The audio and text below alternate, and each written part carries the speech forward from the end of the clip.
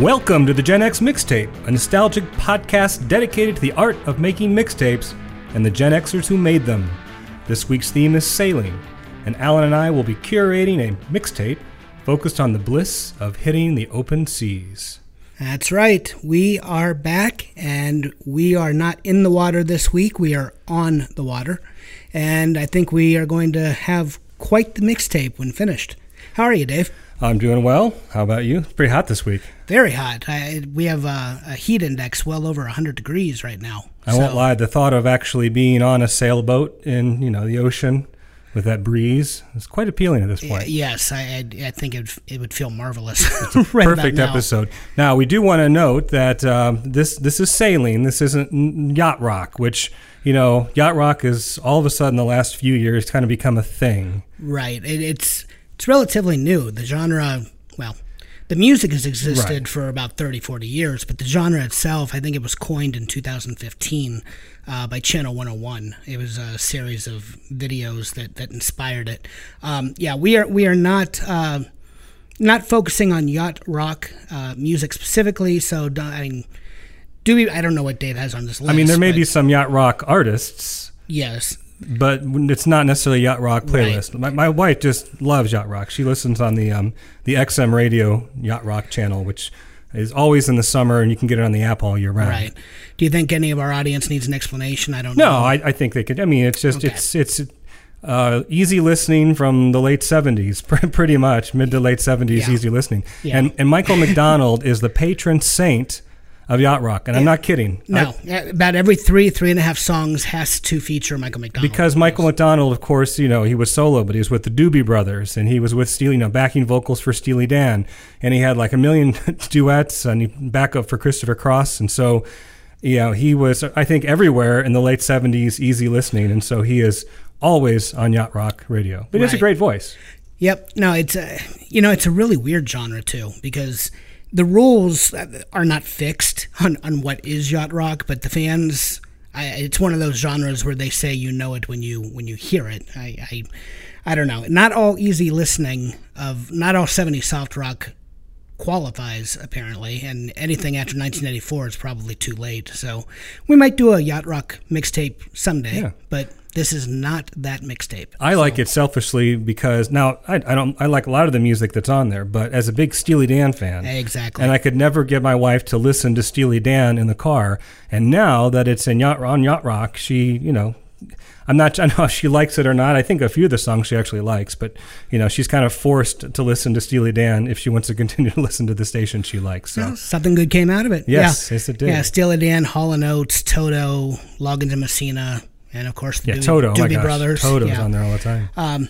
Not this playlist, but, we just want to give a shout-out to those fans who do enjoy the genre. And, as I said, maybe someday in the future. But this mixtape is just on the theme of sailing, and I'm really curious what you came up with. I was going to have some introduction where I'd say, can we trim the sails and do that? But I don't know anything about sailing, so I can't even use that metaphor as a segue. So let's just let's get on the boat, I guess, and get started. All right. What criteria did you use to determine your 10 songs this week? All right. Well, my songs have to very specifically refer in some way to either a sailor or a boat. I was a little loose because they don't have to be sailboats specifically, but they have to be boats on the water and or about sailors, and that was as far as I really went. I didn't restrict myself too far otherwise. Yeah, I did the same. It has to be about either a sailor or it has to be on a boat, on a body of water, a boat on a body of water.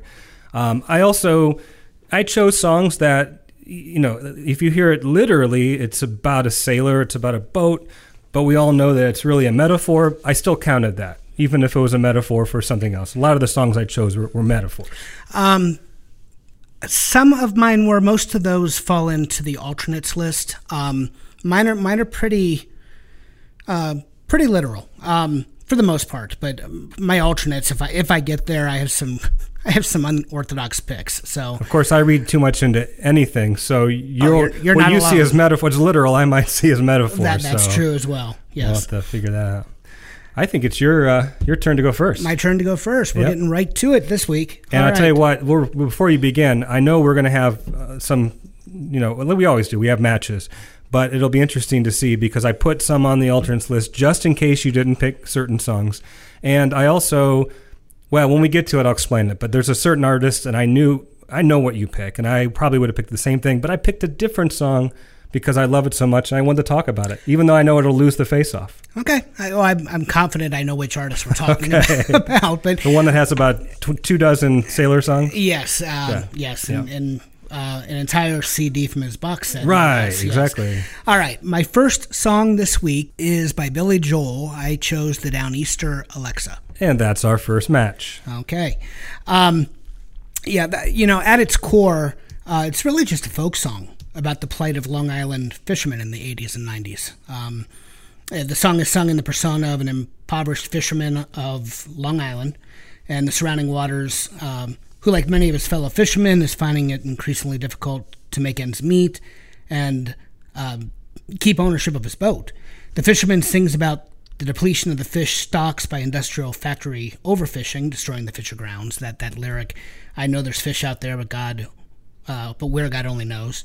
And the increasingly demanding environmental regulations, since they told me I can't sell no stripers, which make it hard for men like him to survive, especially with the conversion of his home island into an expensive summer colony for the affluent. There ain't no island left for islanders like me. Billy Joel, boating is actually one of his favorite hobbies, which I did not know that. Prepping for the episode, I did some research, and the man owns several boats and has for years. In fact, as a grade school student, apparently, he would get in trouble with his teachers because he was constantly sketching boats in class. I learned a lot, but it's really and his he makes nautical references in a lot of his songs, and his personal management company is called Maritime Music. I don't want to go too far into it because, as we said, we're probably doing a Billy Joel spotlight before too long. But no, it was really kind of interesting to me to learn more about his love of the water. Well, one of the boats that he owns is called Alexa Ray, which is named after his daughter. And I'm not a big fan of a lot of Billy Joel's later work. I still like it, but I think the last couple albums were definitely the weakest albums in his catalog. And I would agree. There are a lot of songs. The albums are very the tracks are very hit or miss. This is probably my favorite song on the last 3 albums. Really? Yeah. Downeaster Alexa. And it's because it's timeless to me. I mean, as much as I like Billy Joel, some stuff, especially in the later albums, sounds kind of dated. The production's very 80s, dare I say, adult contemporary. Downeaster Alexa to me sounds like a folk song, a folk song that fishermen would sing. It's with the accordion, and just the production was perfect on this song. It's not overly polished. It just feels like you're on a rough sea on sailing. It's perfect.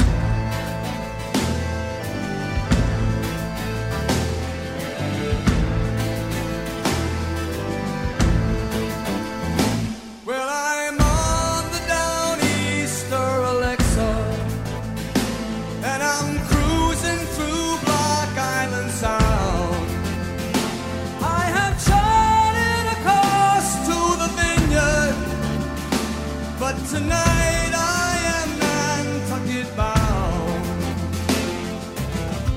We took on diesel back in Montauk yesterday.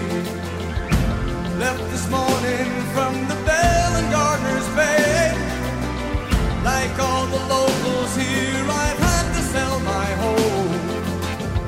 Too proud to leave, I worked my fingers to the bone so I could own my Downeaster Alexa. The references in the song are actual places, nautical and otherwise, such as Block Island Sound, Gardner's Bay. The vineyard is Martha's Vineyard, of course. And he juxtaposes them against more mythical lines, like giants out there in the canyon and I'm trawling Atlantis. It really helps to convey a sense of a life rooted in gritty realism, but controlled by larger forces. I love the song.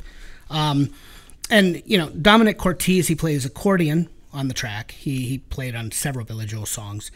And There's also an uncredited violinist, which gives the song its folksy sound. That famous incognito violinist actually was world-renowned classical violinist Itzhak Perlman. It's just a beautiful track. Yeah, no doubt. Oh, and I did learn this too, which I never knew.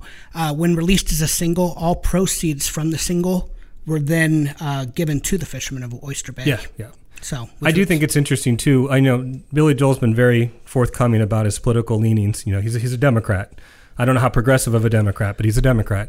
And I think it's interesting when there are two conflicting issues that would fall under the Democratic platform. And so you have environmental regulations, which is very important under the platform of the Democrats, yes, but also protecting blue-collar workers.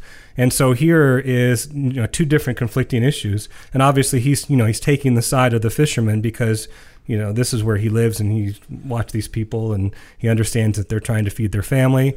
But it is, nothing's easy in politics, and you're going to run up with some of these conflicting issues, and we have to decide how do we proceed or how do we satisfy both and be responsible. Yeah, it's actually, you bring up a great point. It's fascinating. But, as important as the environment is, we have to vote our interests and, the livelihoods of the bubbies, which is what baymen are called in that area. As the song says, I have bills to pay and children who need clothes. So, that trumps on a personal level, environmental regulations. So, no, but I didn't even think about that. That's a wonderful point. All right, my turn. I'm just going to get it out of the way now. Okay. Right off the bat. Obviously, Jimmy Buffett has more songs about sailing than any other artist. I'm sure of that. I don't have to look it up. We found it was when we did the Sand and Surf episode, we were surprised that there weren't a lot of songs about the beach. Correct. But sailing, not a problem. I could have chosen probably an entire mix of just Jimmy Buffett sailing songs. Well, wait until we get to an alcohol mixtape. and arguably the best one is A Pirate Looks at 40, which is my guess of your choice. I don't know for sure if you chose it, but that's my guess. And I have no problem. It belongs there because it's a great sailing song. But a song that's not on the box set because it came out after the box set is in my top 5 Buffett songs of all time. And it's a sailing song, specifically about sailing. And I think it's one that a lot of people don't know. And so I just wanted to raise awareness of the song because it's so good, and that's Barometer Soup. It's the first track off the album of the same name. Great song. Came out in 95, and it's literally just about, sailing. Follow in my wake. You've not that much at stake. I've plowed the seas and smoothed the troubled waters. Come along, let's have some fun. The hard work has been done. We'll barrel roll into the sun. Just for starters. Yeah, there's a little metaphor there too, but just that idea of not just sailing, but people working on a ship or working on a boat of some sort. And the hard work's been done. So you can imagine they've worked hard all day in the sun, everything's, their work's completed, and now they can just have a party, relax, whatever, what have you.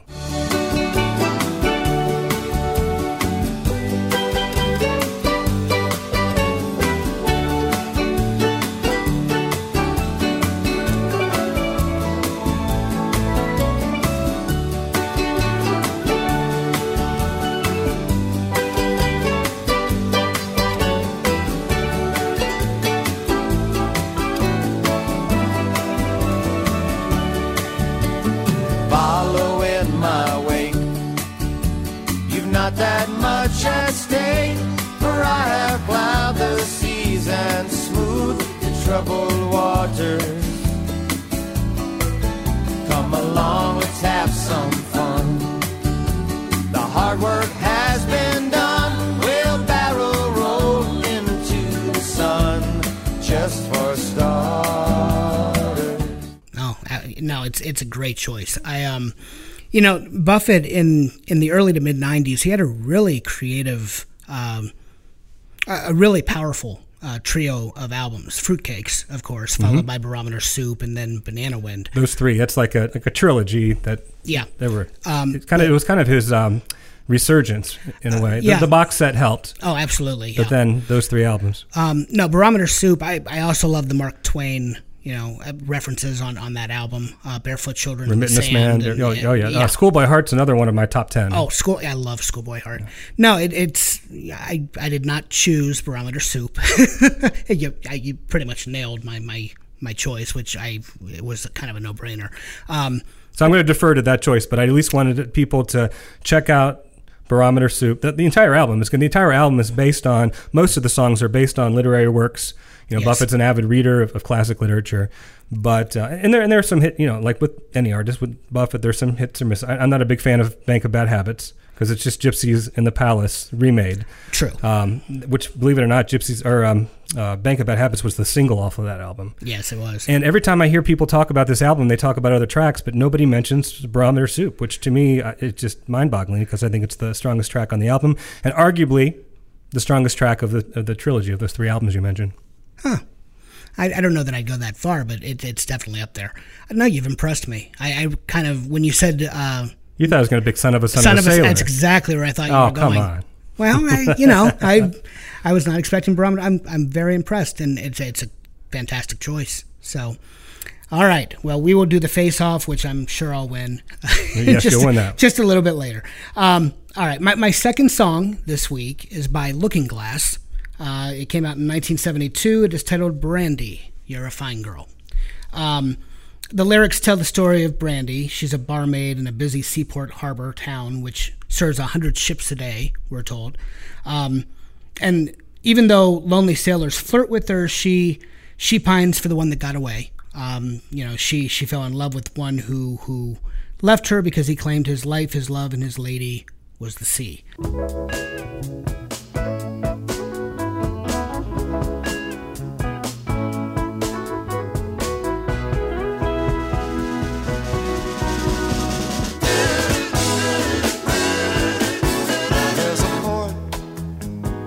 Western Bay, and it serves 100 ships a day. Lonely sailors pass the time away and talk about their homes.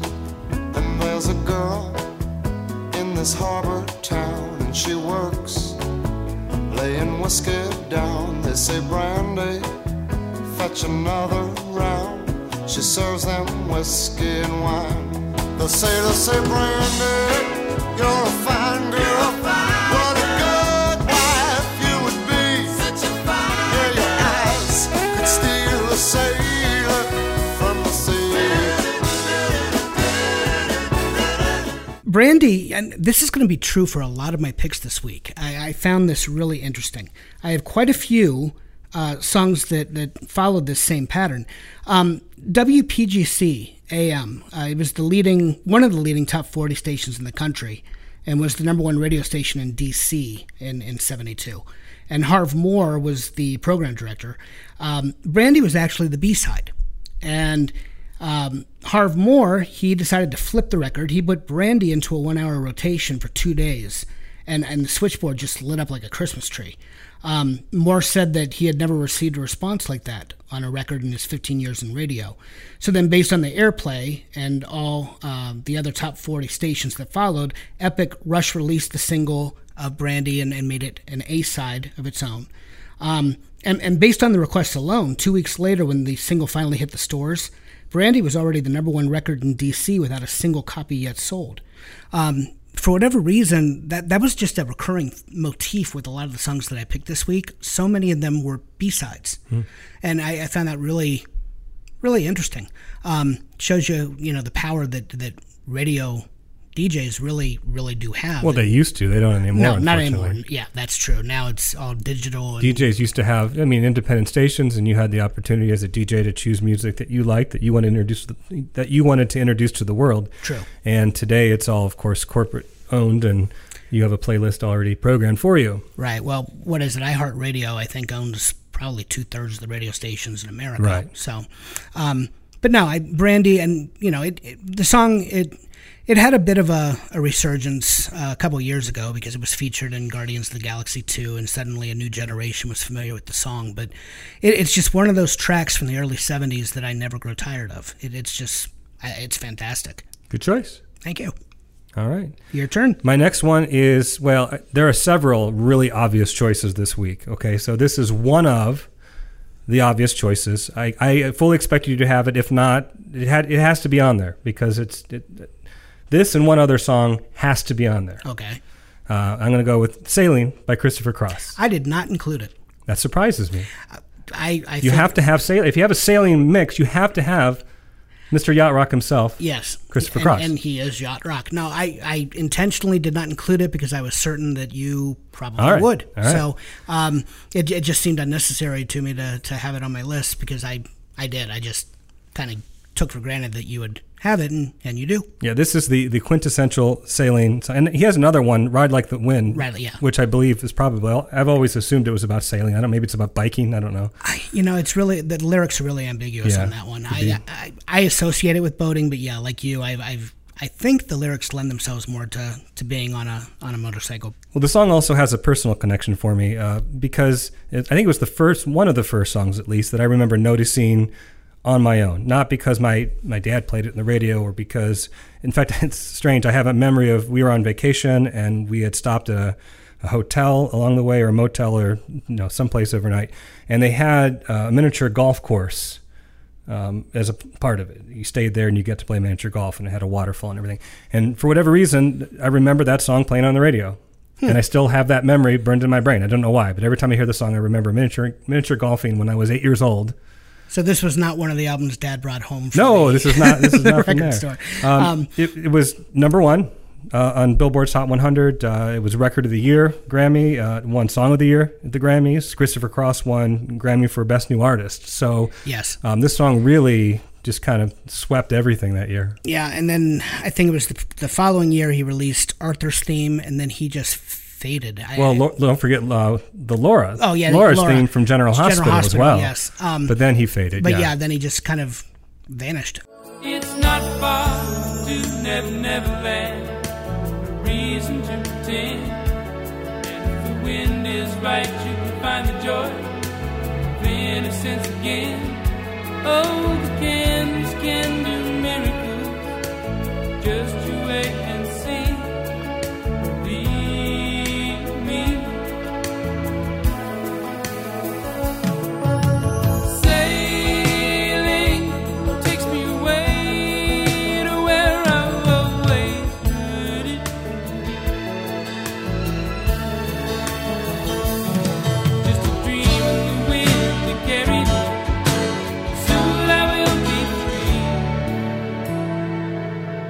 It's a great song. I always, like you, I have many memories of sailing on the radio in my youth, and there are two of them actually. I always associate sailing also with Summer Breeze by Seals and Crofts, right? Because that's a good one. Yep. Similar vibe. Another yacht rock staple. Yeah, the two of them just kind of, for whatever reason, for years when I was very young, I thought it was the same artist. In fact, no, it is a wonderful tune, and it is that Western vibe and it's just, that California sound. Exactly. Yes. So no, it's a great choice, and I'm happy I didn't include it. I just assumed you would, and ding ding won that one again. So all right. My next song is it started out. It was originally a Creedence Clearwater Revival hit. Okay, so we have another match. Really, that one's a match too. And I'm interested to see what version, because I have the version I think we should put on there. But okay, so this will be a good discussion. Well, it began life as a CCR tune. John Fogerty wrote the song following his discharge from the National Guard. Fogerty's original is a seamless mix of black and white roots music. And Proud Mary is the track, of course. It's about a steamboat traveling up and down the river, and Fogerty's lyric sketches out a vivid picture of the protagonist finding a comfortable niche in a community of outsiders. And the story connects back to Mark Twain. There's a lot of Twain in my list. A riverboat. I mean, that makes absolutely, sense. Yeah. It brings the myth of the rambling man and life along the Mississippi into the 60s, and recorded by CCR, the song peaked at number 2. On Billboard. It was kind of like a working class song, more about working class people. Ike and Tina Turner released their cover 2 years later, and it did nearly as well. It actually hit number 4. I went with Ike and Tina Turner. You missed something, mister. I missed something? Yes, the connection between the two. Look, I know something you don't know. Apparently. I'm so intrigued. After the CCR song, okay, there was an R&B singer, Solomon Burke. Okay, I know Solomon Burke. He heard it, and he heard it as a soul song. and he recorded it, and it was actually kind of a minor hit on R&B, on the R&B charts. He recorded the same year that CCR did, 1969. Really? Yeah, and he reinterpreted it as a kind of a black consciousness song. Okay. Where he connected the boat and the riverboat and the slave trade and all of that. Sure. Yeah. And it's a makes really, sense. really good version. Huh. He was the one then that told Ike Turner, hey, you guys should record it. You guys would put a nice little spin on it. And Ike heard the song, and Ike and Tina Turner then turned it into another hit. Right. So it actually hit the charts 3 times within 3 or 4 years. I don't know that I've ever heard Sullivan It's Burke's really version. good. Now you said you were going to pick the Ike and Tina? Yeah, I'm going with Ike and Tina. And that's a great version too. Yeah. Ike wasn't keen on Creedence's version, and again, I didn't know about Sullivan Burke, but Ike Turner's arrangement it instead begins with that slow, sultry, soulful tone in which Tina introduces the song, and she warns the audience that she and the band are going to start it off nice and easy, right? But she also reminds them that we never do nothing nice and easy, nice double negative there. And then she famously promises that they would finish the tune nice and rough. And, after the lyrics are first sung softly by the Turners, the song then turns into a funk rock vamp with Tina and the Ikettes delivering it's quite a performance. gospel-influenced vocals. Yes. I much prefer that one to CCR. Rolling, Rolling, rolling, rolling on a river. rolling on the river.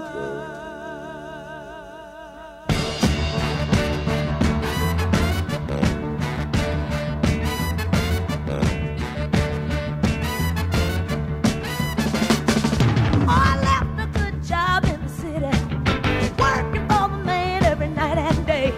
And I never lost 1 minute of sleep and worrying about the way things might have been.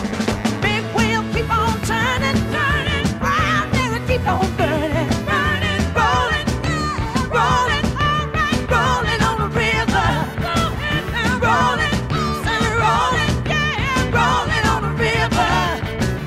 Which one are you going to argue for? Well, here's what I think we should do. When we take our pause to run through our sequence, I think we should play all 3 of them and see where they fit into the mix. Fair enough. I was thinking the R&B version because I like the way that he takes the same song that originally was about a working class man and ties it in to the African American experience. And I'm a sucker for soul music. As much as I love the CCR, I'd never heard the version before, and it's incredible. But Ike and Tina Turner is great too. So maybe we just listen to all 3 of them and we decide which way we want to go. Okay. Well, it's your turn, sir. It's my turn. Okay. So I just decided to get all the obvious ones out of the way. Okay. So this is the next obvious one. I fully expect you to have it on your list. And if not, you only skipped it because you knew I'd put it on my list. And that is Come Sail Away by Styx. We have a match. All right. Came out in 1977 from the album The Grand Illusion. It's written and sung by Dennis DeYoung. If you know anything about Styx, you know that Tommy Shaw and Dennis DeYoung are kind of the primary songwriters and lead vocalists. And Styx has since broken up, or they've split into 2. So I've seen the Tommy Shaw incarnation of Styx, and my wife has seen the Dennis DeYoung version of Styx. Okay. And they're both great, but Right. they're just 2 different versions out now. Yeah, I think I'd side more with Dennis DeYoung just because we talked about this last week. The frontman being, And I like Tommy Shaw just because I think Dennis DeYoung had more of the pop hits. Yes. And Tommy Shaw had more of the rockers. Exactly. And I kind of like the rockers more, but I like the pop stuff too. So. Right. Yeah. Sure. No. Really the discontent, the disdain came over. Kilroy was here. Tommy Shaw was just furious with Dennis DeYoung, and then Mr. Roboto was he argued it was a line too far. Yeah, exactly. No, it was it is a match. I figured it would be. We lived happily forever, so the story goes. But somehow we missed out on the pot of gold. But we'll try best that we can to carry on.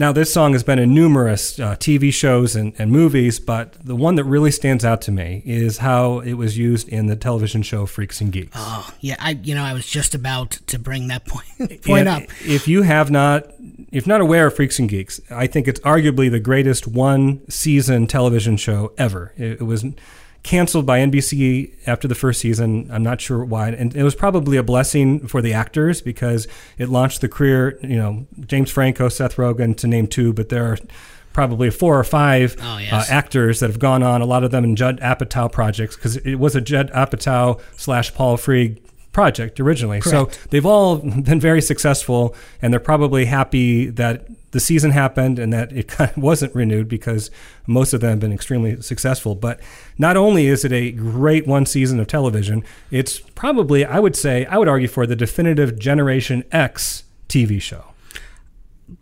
I would agree 100%. So, and I don't know if it's on any streaming media currently. It was for a while. I own the DVD box set. We watch it quite often. But how the song was, it's great. I'll try to explain if you haven't watched the show, but there's a character, Sam, and he's got a crush on Cindy. Yep. And at the very end, he's working up the nerve to ask her to dance at this, middle school dance, or maybe, I guess it's high school because they're freshmen. I remember this episode vividly. And what's so great is, he asked her to slow dance and Come Sail Away. The DJ plays Come Sail Away, which begins as a slow song. And the whole time he's trying to work up the nerve to ask her. And when he finally gets up the nerve to ask her and she says yes, the song kicks into the fast part of the song. Yes. And everybody begins to dance, to fast dance. And of course he has lost his opportunity. But it's a nice moment too, because they all dance together and they're all smiling and laughing. And it's a great, that was the pilot episode. That's how the first episode ends. And they play the entire Come Sail Away. The entire song is played at the end of that pilot episode. And that may be one of the greatest pilot episodes ever and the best use of a song ever. So check it out if you have not done so. Yeah. And, the song to Come Sail Away, it really took the band to the next level because the previous 2 albums did not sell well. They had a huge hit with Lady. And then the following, the next 2 albums did not chart as Dennis DeYoung had hoped. He actually fell into a deep depression when writing Come Sail Away. But this song kind of, it took them to the next level. They were no longer the supporting player because they opened for everyone. Foghat, Bob Seger, you name it. I mean, they were constantly the opening act, and this song took them to that next level. They were now the headliner. But no, it's a great song. The ending, though, is a strange one. I've always been kind of... The end of the song. Oh, the end of the song. The end of the song. Okay. Oh, you mean lyrically? Lyrically, yeah. Oh, yeah. Because the closing lyrics, the whole time he's on the water, and then the closing lyrics tell of a transformation from a sailing ship to starship, and basically they, by narrating that they climbed aboard their starship and headed for the skies. As you said, metaphor. It's the metaphor for chasing your dreams. Exactly. And it reminds me of the end of not the part with the spaceship, but the sailing of the Truman Show. Oh, yes. When he decides to pursue his dreams and then of course he runs into a wall after so long in the ocean in the sailboat. Yeah. But I always interpreted, or at least I saw an homage to Ezekiel in that last verse with the flying disc in the sky and the angels. And exactly. It's very Old Testament. Yeah. And 2, let's not forget, the song regained popularity in 1999 when it was used in the episode of South Park. Oh, right. Cartman, he was compelled to sing it every so often, and Cartman's version was released on a soundtrack album for the show. And I totally forgot about that. The song was introduced to a whole new generation. Oh, I got to look that up now. That might be fun. I'm going to watch that. That tonight. might be fun for the alternates list. Yeah. But no, that is a match, and deservedly so. So, all right. Yeah, there's at least one time I get to go to and I'm glad that, the Freaks and Geek thing is just, I mean, we could do it. There you go. We should have a podcast just on, you could do like a limited edition podcast of just Freaks and Geeks. Go through each episode. That'd be great. It's so good. It was actually in my notes. I was going to bring up the show and you just beat me to it. So, no, it's just, and that scene, with the 2 of them. Cindy Sanders. Sam and Cindy. I imagine, that that probably happened to a number of couples. That scenario probably played out Right. on a lot of high school gym floors. So it's, great episode. And if you don't know, it takes place in 1980. That's why I say it's like the epitome of the greatest, maybe Gen X season of television ever. So, yep. All right, my turn. My next song, let me preface this a bit. To most rock and rollers of the 1950s, Las Vegas symbolized everything that was square and unsavory about the recording business. Chuck Berry, Buddy Holly, Little Richard, Jerry Lee Lewis, they all preferred playing one-night concerts like Alan Freed's Moondog Coronation Ball in Cleveland.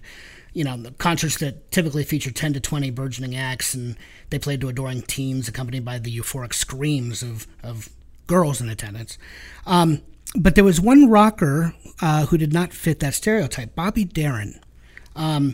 Darin began his career as a rock and roller, but he soon switched gears. He was a fan of what he considered legitimate singers. He loved Sinatra, he loved Tony Bennett. He wanted to play Vegas. And he also believed that he could steer his teenage fans to discover the crooners of the 30s and 40s by singing standards from the Great American Songbook. So he began recording songs like Mac the Knife and You Must Have Been a Beautiful Baby, and this one, Beyond the Sea. Which I think is hands down his best vocal work. Darin knew he was living on borrowed time too. He was diagnosed with a heart condition as a young boy, and he was told he wouldn't live to see 21, and then the diagnosis changed to 30. So he lived it up in Vegas, enjoying the neon lights and the poker tables, and he would often say that his late nights gambling were his attempt to quote unquote double up on the short time that was left to him. Beyond the Sea, though, his best big band vocals, as I said. And originally it was a French composition titled La Mer, and the English translation has been covered by countless artists. But Darin's, it remains, the very best so far as I'm concerned.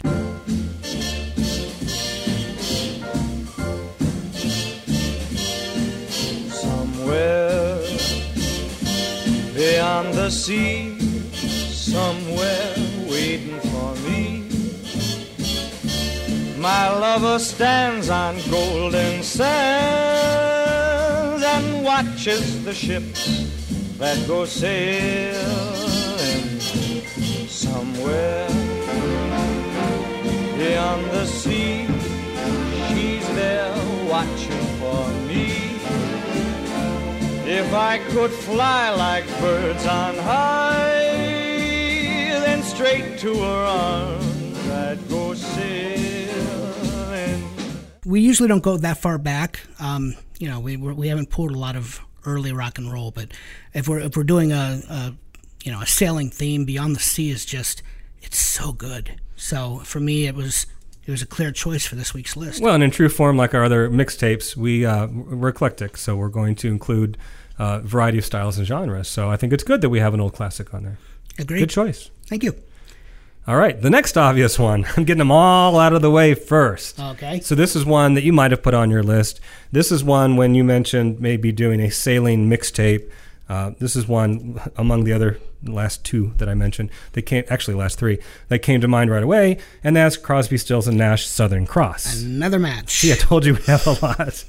It's written and sung by Stephen Stills and Graham Nash. Of course, we featured them last episode as well on the Our House episode or the Home episode. And it's from a later album, 82, Daylight Again. Neil Young wasn't a part of this one. And a lot of people don't know this. I didn't know this till this week, that Art Garfunkel and Timothy B. Schmidt actually sang backup vocals. Really? On that. And you mentioned the Cleveland connection with Alan Freed. Joe Vitale plays drums in this track. Joe Vitale grew up in Canton, Ohio. Right, that I knew. Played with the Eagles and a longtime drummer for Right. Crosby, Stills, Nash and Young, and so he played on this track too. So I just wanted a little Very cool. hometown shout out.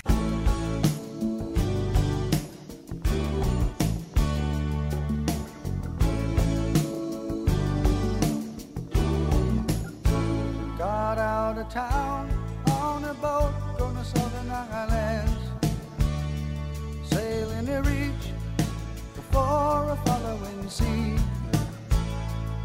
She was making for the trades on the outside and the downhill run to Papa Ete. Off the wind on this heading lie, the Marquesas. You got 80 feet of a water line, nicely making way in a noisy bar in Avalon. I tried to call you, but on a midnight watch I realized why twice you ran away. Now, there's a later version which Jimmy Buffett covered. In fact, before Jimmy Buffett covered it, I always thought Jimmy Buffett should cover it. Yes. And he finally Yes. did. Of course, we'd be foolish to choose that one because then we would limit our other Buffett choice. So, but as much as I like Buffett's version, the original Crosby, Stills, and Nash version is the definitive one. Well, you know, David Crosby actually was not on the track either. No, actually, correct. He was in the video, but he Yes. couldn't make the recording sessions. Right. That's correct. He had just been arrested for drug-related charges at the time. He liked his powder. Recorded, He liked yes. his powder. So, and he didn't reunite with Stills and Nash until the album was well underway. His vocals, he's not featured. Although, as you said, he did appear in the video, and subsequently he sang the song with the group in live performances. No, it's a great song. And you know, the Curtis brothers, Richard Curtis and Michael Curtis, they actually brought Stills a song because it started life. It was a song titled 7 League Boots.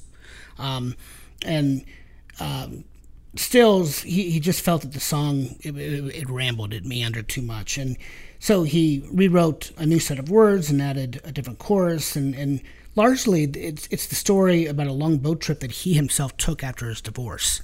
And, you know, just as an aside, 7 League Boots, given that was the original title, that probably bears mentioning as well. 7 League Boots are a common magical artifact which crops up repeatedly in many European folk and fairy tales. Apparently, they're a pair of boots that are often given by a magical helper to aid in the completion of a difficult task. The boots allegedly allow the wearer to take strides that are 7 leagues long. And according to my son, they similar footwear appears very often to greatly increase one's traveling speed or stride in role-playing and video games. So, but no, the Southern Cross, it's, you know, the title is a constellation known as the Crux constellation, and it can be viewed from most of the Southern Hemisphere, and it's just, the song is beautiful, the harmonies and the guitar, and no, great choice and another match. Good. Your turn. All right. Well, my next song is one that is not going to be a match. I really doubt you have this one. It's Mutineer, and it's by Jason Isbell and Amanda Shires. It's not a match. Not a match. Not a All match. right. Well, Jason Isbell, he's an Alabama native. He was a member of the southern rock group Drive-By Truckers before going solo. And Amanda Shires, they're married. Yeah, I'm familiar with her work. Yeah. Yeah, she's a Texas native who grew up playing fiddle with the Texas Playboys, and then, she... when she went solo, she had a number of acclaimed albums that mixed poetic flair with an experimental streak and roots music traditions before she really blew it up with her dark and very moody album To the Sunset. And then in 2019, she founded a country music supergroup called the Highwaymen. But the two of them, they're married, and really they're a pair of singer-songwriters now that are a power couple. They find themselves as leading figures in the amorphous, ever-evolving Americana genre. Mutineer is actually a song by Warren Zevon, and it was the title track from his 1995 album. It really is a song that was meant to be a duet, which is really evidenced by Isbell and Shire's recording. There's an honest simplicity to the lyrics. It says, "Yo ho ho and a bottle of rum, hoist the mainsail, here I come, and ain't no room on board for the insincere. You're my witness, I'm your mutineer. I was born to rock the boat. Some may sink, but we will float. Grab your coat, let's get out of here. You're my witness, I'm your mutineer." And the version is it's a cozy duet, and the vocals are pitch perfect, and it blends a loving tribute to their very loving relationship. It's a bright and airy song, and their voices complement one another so well. It's just a relaxed and a very layered texture. Yo ho ho and a bottle of rum, hoist the mainsails, here I come. Ain't no room on board for the insincere. You're my witness, I'm your mutiny. I was born to Some may sink, but we will float. Grab your coat, let's get out of here. You're my witness, I'm your mutiny. Simply stated, the song, it's far superior to Zevon's original, and are you familiar with it, or do you know the song? I'm not. Okay. This is another one I think you'll really Well, I do enjoy. prefer the Americana trend over the country trend. You know, we've Yes. talked about this before, but country music is extremely, commercial now, and it's very stereotypical, especially lyrically. But Americana and alt country, a lot of, have taken bluegrass and traditional country and rock and folk and have created a whole kind of genre that to me is a lot more appealing than mainstream country. So, yeah, I'm looking forward to hearing that. Cool.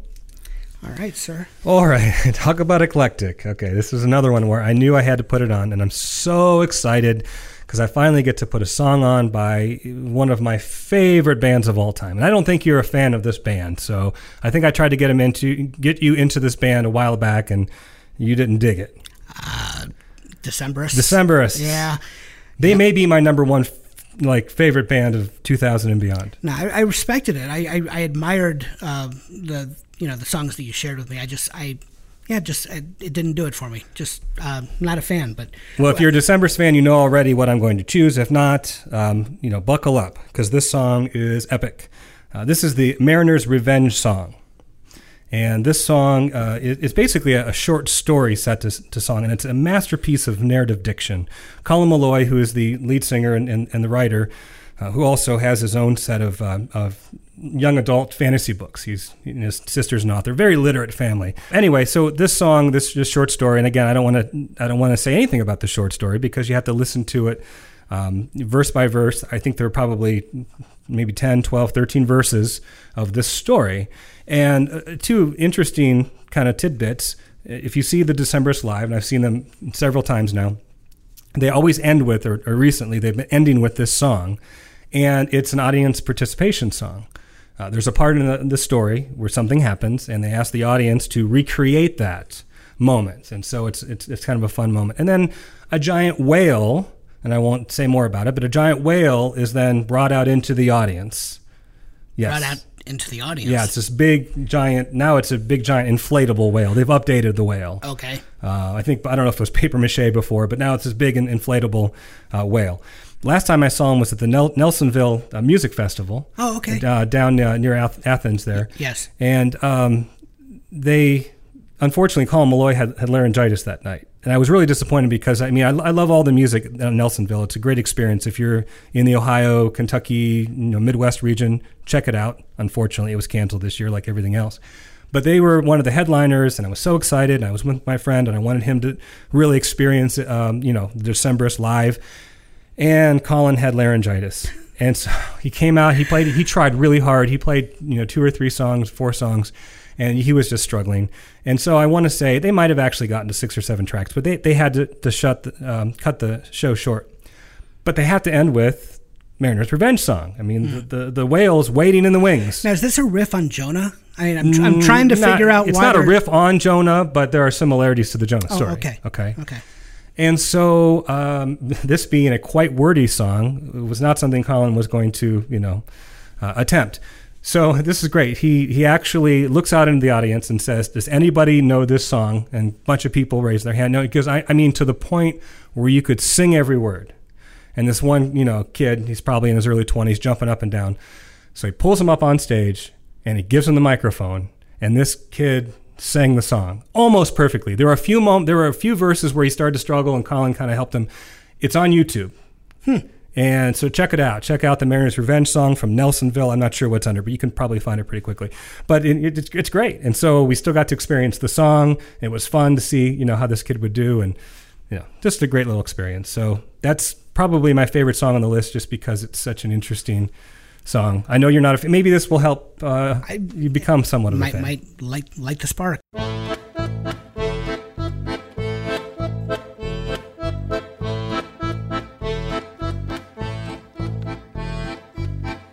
We are two mariners, a ship's sole survivors in this belly of a whale. Its ribs are ceiling beams, its guts are carpeting. I guess we have some time to kill.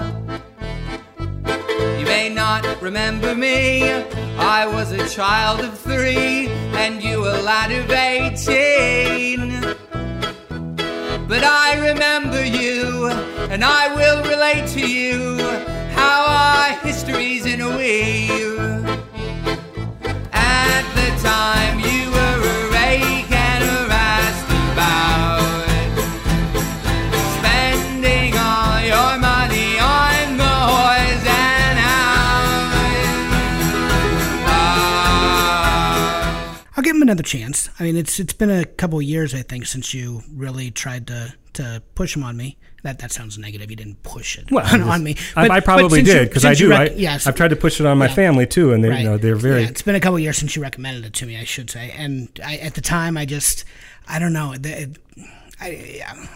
It just didn't move me. It didn't connect. But yeah, definitely looking forward. I'll make you a mixtape of December. Hey, do it. I will gladly give it a play. Yeah. All right. Well, my next song, I just got done talking about early rock and rollers. 1956 is generally remembered as the birth year of rock and roll. 21-year-old Elvis Presley released 2 self-titled LPs that year. But it seems strange now to recall this, but for a time, rock and roll and calypso were in an odd foot race for cultural ubiquity. Really? Like calypso could have been America's music in the 50s? And that's hard to imagine. Right? Yeah, no, Harry Belafonte, he's the Harlem-born son of poor undocumented Jamaican immigrants, and he made music history with the release of his 1956 album, Calypso. Okay, the album was the very first by a solo performer to sell 1 million copies. Very first. And it greatly outsold both of Elvis's self-titled LPs that came out that same year. Interesting. Calypso it's best remembered for the hit single Day-O, the Banana Boat song, which is not the one that I chose. Which is one that I considered but didn't make my list. No, I did not include that one. But it also featured the song that I did put here on my list, this beautiful ballad, Jamaica Farewell. Great song. Which another one Jimmy Buffett covered. Yeah, he did cover it, right. Yes. Jamaica Farewell, it's a Jamaican folk song in the mento tradition. We talked about mento last week, of course. The lyrics were written by Belafonte's longtime friend and collaborator, Lord Burgess, though many, including Belafonte himself, have said that the song was popular in the West Indies long before Burgess. Yeah. In fact, it's believed that Burgess compiled and modified the song from several different folk pieces to make the new song, and he actually acknowledged that he used the tune of another mento called Iron Bar when writing the ballad. But it is such a beautiful song. Reviewers described Belafonte as the total package. He had his baritone, his facial expressions, the bodily movements. They all became parts of the words and music. And the result was always a rich, dramatic portrayal that gave life to the narratives he shared in song. And Jamaican Farewell is a prime example. It's the intimate story of a man who must leave his love behind when forced to sail home. And the allure of his island beauty makes the voyage home feel lifeless and numb. But Belafonte's sincerity and his phrasing and his vocal emphasis, it really allows the listener to share the heartache. I mean, you're right there with them as the song unfolds, and it's a gorgeous song. Yeah, so, no, it is, and the Buffett version's on. I think it's on Feeding Frenzy. I think it's a live version. Correct. So we can throw that on the alternates list too. Both of them are good, but obviously Belafonte's is the definitive version.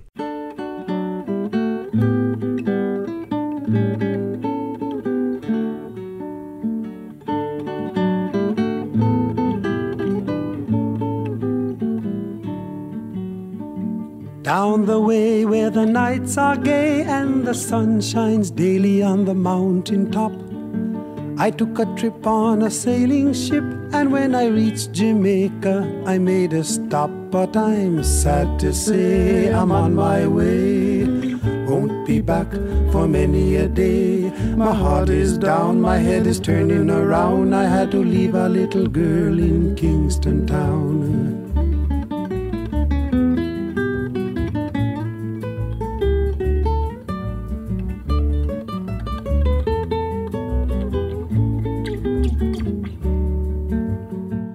He was on the charts. Calypso, it was everywhere in 56, 57, and just as rock and roll was taking a foothold on the charts, and they were really right there together. And Calypso, I would argue, for a while was more popular, not just with the adult audience, which would make sense, but also with teens. So, but it's been long forgotten, of course, with rock and roll becoming what it did.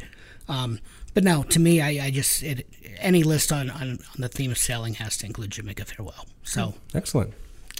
All right, good choice. All right, my next one was Down Easter Alexa, which you already chose, so that means I need an alternate. And let's see, what am I going to choose?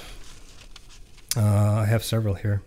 I did not denote which where are my alternates. I have to count here really quickly. 1, 2, 3, 4.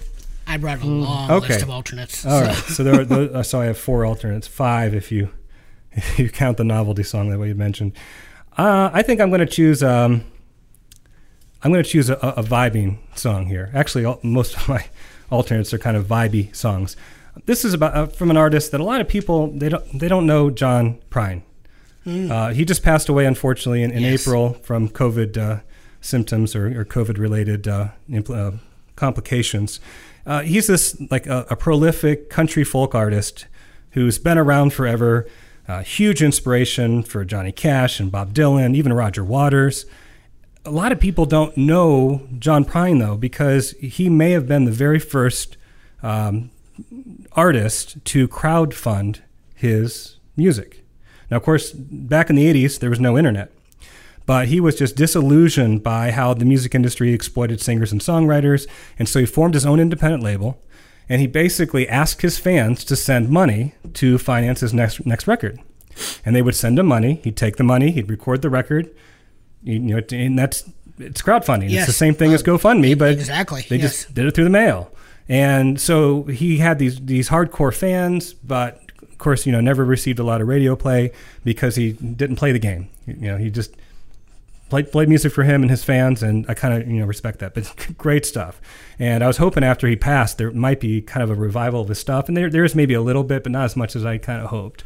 But this is a song came out in 1986. Okay. From an album, strangely titled album, German Afternoons, called "Sailing Around," and it's really just, like I say, a vibe song. You could say it's metaphorical. Well, it is metaphorical because he's sailing around, trying to get back to his girlfriend, or wife, or loved one, or what have you.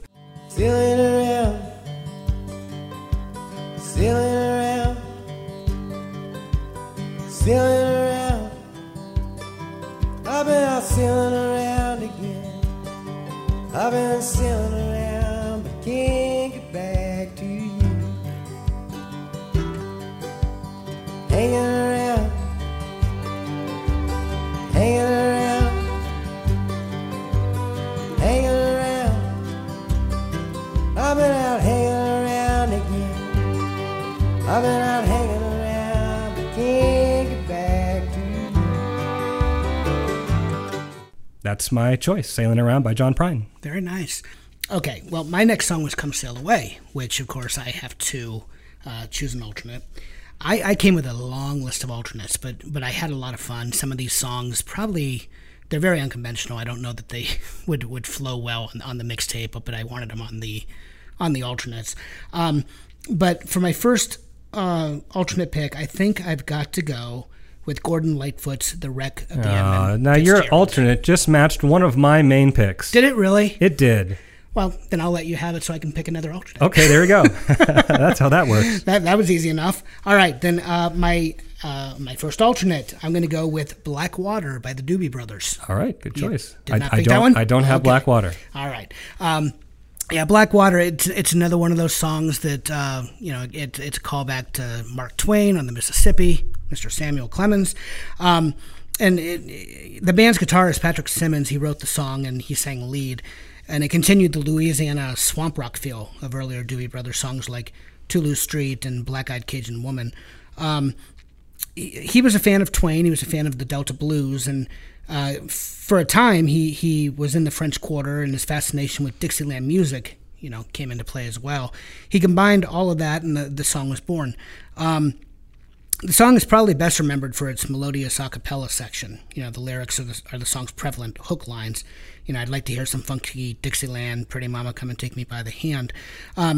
What's interesting about this one, I feel like it fits, it qualifies, but it's not a boat. He's actually on a raft. That fits. If we're going to allow rivers and lakes, then we have to allow rafts. Correct.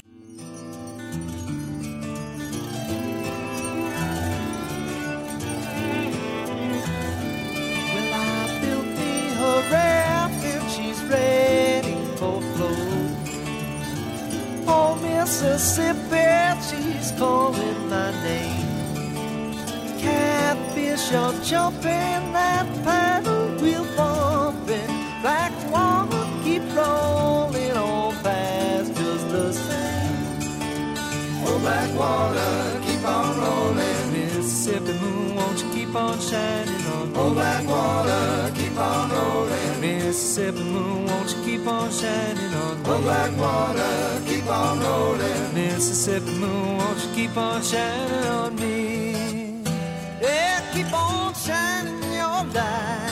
Gonna make everything great. Mama gonna make everything alright. This is another one of those examples. It was actually the B-side of the released single. The Doobies never considered that the song would be a potential hit, so they opted to release it as the B-side to Another Park, Another Sunday. And then this time it was a radio station in Roanoke, Virginia. They flipped the record and started playing Black Water in heavy rotation instead. And then a station in Minneapolis followed suit. Soon enough, it was playing across the nation. And its popularity with listeners helped the song to eventually become the band's first #1 single. And, Doobie Brothers, they're one of those bands, because they had multiple vocalists and all sorts of different styles.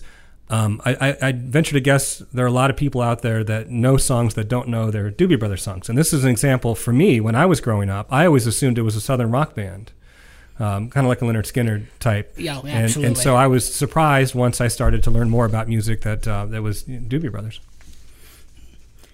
All right. My next one is Proud Mary. So I need to choose an alternate. Okay. So I'm going to go with probably the last band you'd expect to be chosen on a sailing episode, but it is from the Grateful Dead. Interesting. There was an album that came out in 1980 called Go to Heaven. Right. And it was an album that a lot of people didn't buy initially because of the cover. I remember. On the cover of the record, they're all wearing white suits. Yeah, okay, yes, I remember. And the idea was Go to Heaven was a play on like Go to Hell, because on the cover, the back of the album was supposed to feature them in rags, and was supposed to be like a Go to Heaven, Go to Hell type thing. Okay. For whatever reason, the back cover got replaced by a different image, and nobody got the joke.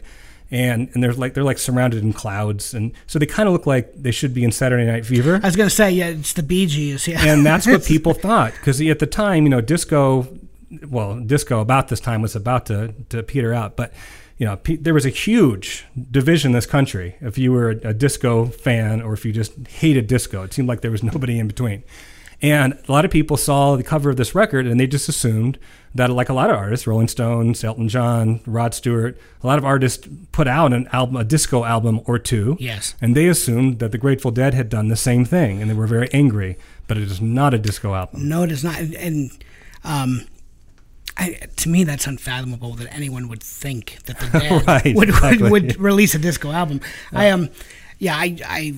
I've heard the album through, but it's been years. It's not one that I own in my collection. This is a song called Lost Sailor. Okay. And it's just a simple little bluesy tune. Of course, it's bluesy, and they're going to, like in Grateful Dead style, they're going to have their structure part of the song, and they're going to take off and jam a little bit. It's a metaphor, but again, it's one of those that I could chill out if I were actually on a boat. So it's about, it's about a lost sailor that may be a metaphor, but it works. And it's another very vibey song. Where's the moon?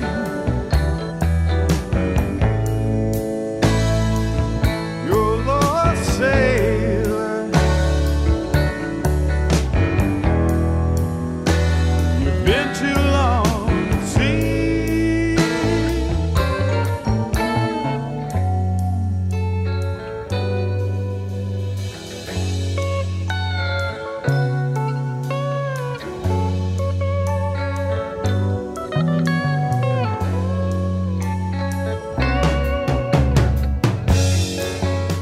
So when we do our sequence, I think we're going to have to really be careful and take some of these slower, chill songs and kind of put them in key places in the mixtape. Yes, yeah, and there are going to be a lot of them. So, but it's a sailing mixtape, so one would assume there's going to be some absolutely ballads. Yeah. Okay. Well, don't know if you have this one on your list. Could be. I thought this might be another match. But my next song was "Into the Mystic" by Van Morrison. Good song, but I don't have it on my list. Okay. All right. Yeah, Into the Mystic, it's by Irish singer-songwriter Van Morrison. It was on the 1970 album Moondance, which itself, it's hands down my favorite album by Van Morrison. The vivid imagery of romantic rapture is Into the Mystic. It's a cosmic love song, and the lyrics are about a spiritual quest, like much of Morrison's work. But musically, the rhythmic thrum of the bass conjures the hum of a boat in motion, and the guitar strums fade into watery notes on the piano to suggest a magical transformation. The lyrics transport the listener. You feel as though you're on board the ship itself. And Morrison has actually said that the song was first titled "Into the Misty," but he felt that the song had an ethereal feeling, so he changed it into the Mystic. And he's right. The song it's delicate, it's breezy, and the lyrics at times are even otherworldly. It feels as though you're floating, but not on the water. It feels like you're floating above the mist. I mean, if not for the shaking tambourine and that inclusion of the foghorn, it would be very easy to escape reality.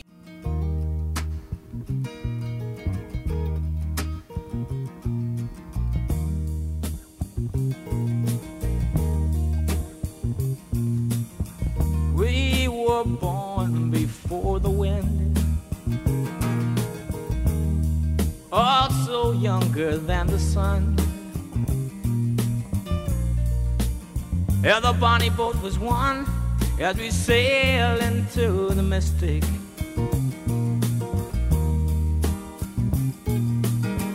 I can now hear the sailors cry, smell the sea and feel the sky.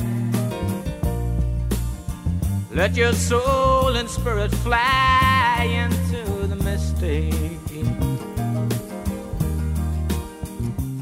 One of the most romantic songs ever recorded. I had to include "Into the Mystic." So great choice.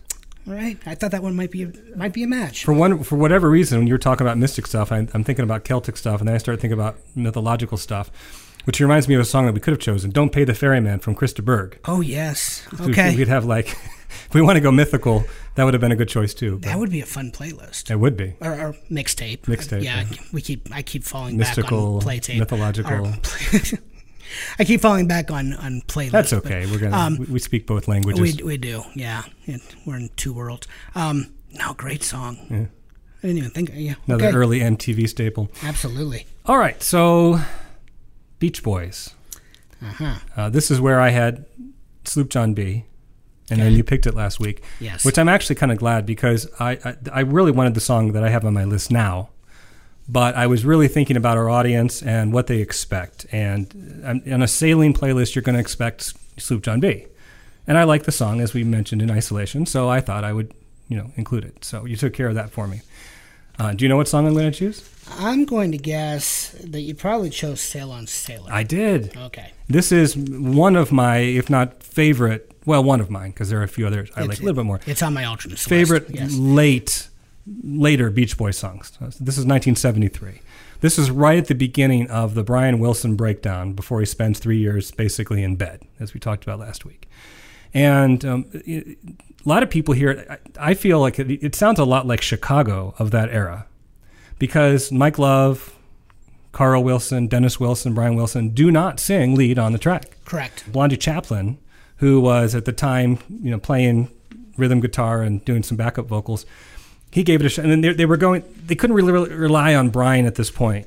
And so they were kind of taking his song, and there's a whole story about that too, because he started writing the song, and his longtime writing partner, Van Dyke Parks, was working on the song with him. And actually, Brian took it to Three Dog Night, and Three Dog Night loved it. So they actually went, this is great, they went into the studio, and they recorded it. And the next morning, they came into the studio, And Brian had taken a razor blade to the tape and had totally chopped up the tape. And he said, nope. He goes, sorry, the only person that can do this is, Van Dyke Parks. And stormed out. And so Three Dog Night's sitting there going, okay, well, that's Brian. And so then a few other people have claimed credit. Brian had a few people that he was kind of hanging around with, some musicians that helped him write as well. So there's really like 5 or 6 people, written on the credits of the song itself.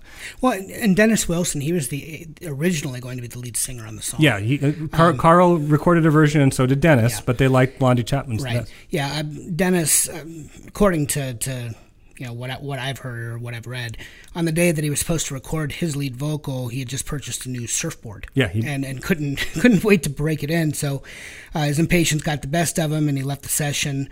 And Carl Wilson then asked Blondie Chaplin to sing lead. Yeah, Dennis, I think, put down one track, and then he left. So you're right. He went. Right. They wanted him to try a few more, and he went surfing. Yeah. No, his lead vocal is wonderful, though. But I've never. It's one of my favorite Beach Boys songs, but I've never considered it a Beach Boys song because it does sound like Chicago. It does. It really, really does. But I love it.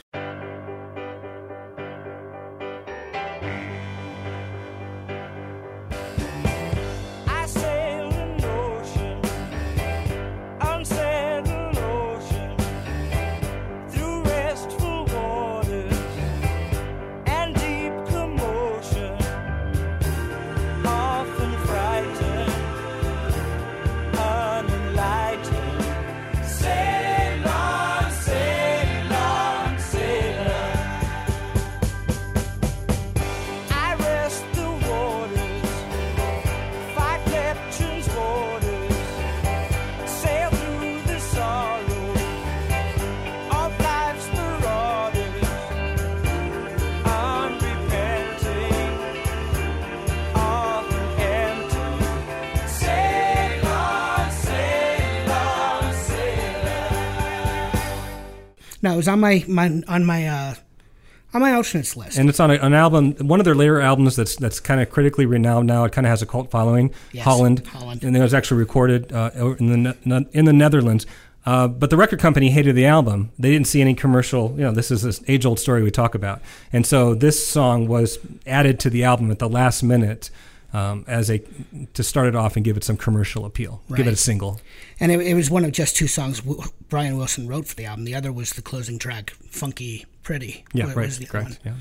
All right. Well, my next song was Southern Cross. So I'm back to my alternates list, and we've already established that the Edmund Fitzgerald is coming up on yours. I have, as I said, I had a lot of fun with my alternates.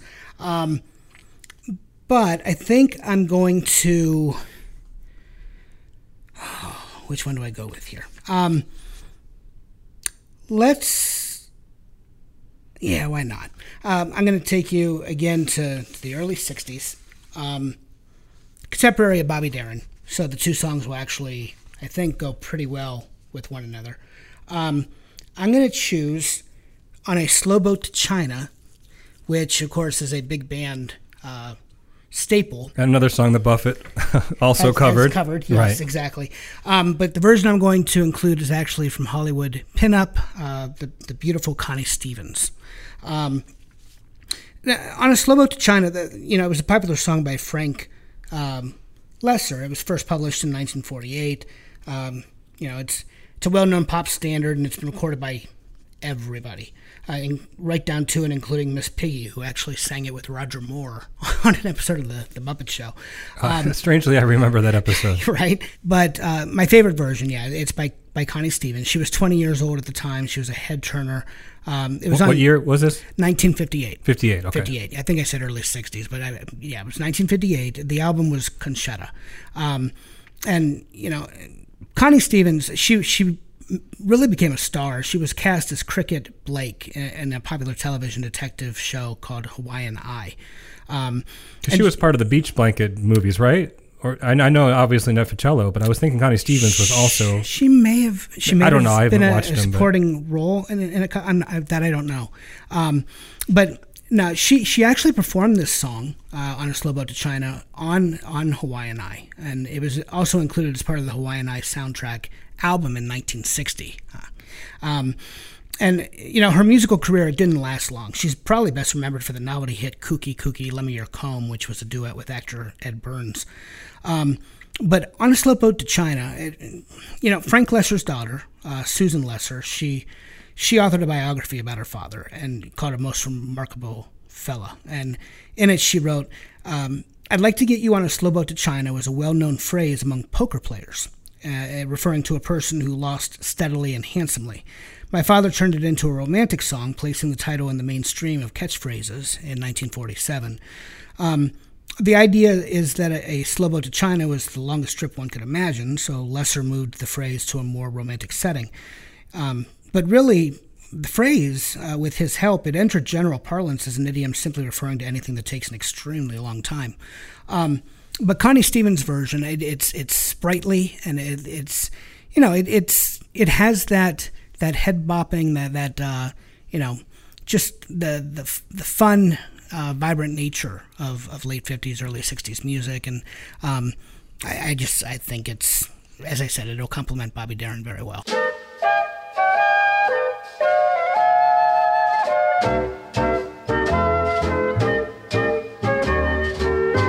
I'd love to get you on a slow boat to China, all to myself alone.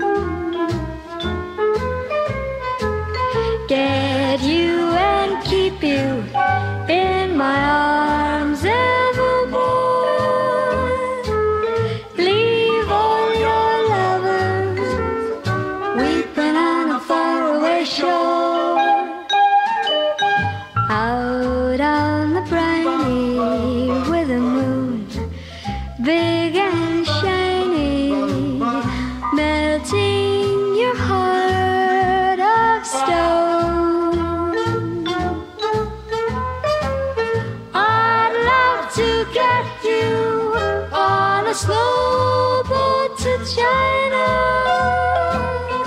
all to myself alone. Okay, so my next one, The Wreck of the Edmund Fitzgerald. Okay. Which is Gordon Lightfoot, came out in 1976 from Summertime Dream. And it's basically a retelling with a little bit of literary license of the November 10th, 1975 shipwreck on Lake Superior. Lightfoot himself was a recreational sailor. You mentioned Billy Joel. Yes. He sailed on the Great Lakes. He's Canadian. Correct. And so this was very interesting to him. And he creates this, like Downeaster Alexa, he creates it as a folk song. It sounds like an old-time folk song that sailors would have sung. Yes. And it's such an amazing tune. I'm not going to steal your thunder. No, you're not. I don't have a lot to say other than the fact that it, like I said, some literary licenses. There were a few. He actually, when he was trying to write the song, he wanted it to be 100% historically accurate, and it was really giving him some writer's block. And so, I forget, one of his friends or somebody took a look at the lyrics and said, "No, you can move around a little bit as long as you're true to the basic story itself." Right. Although he did make some revisions later on, not to the actual recording, but when he plays it live. One being, it's kind of alluded in the original song that the crew might have made a mistake of some sort, and that's what caused the sinking of the ship. But it was later determined that it wasn't. It was the hurricane in the Great Lakes, that caused the sinking, and the crew did nothing wrong. So now when he sings the song, he created a new line to kind of update that part of it. But, I had to throw it out there. We have a lot of ocean songs, and of course we have a river song, and we have people on a raft. So why not the Great Lakes?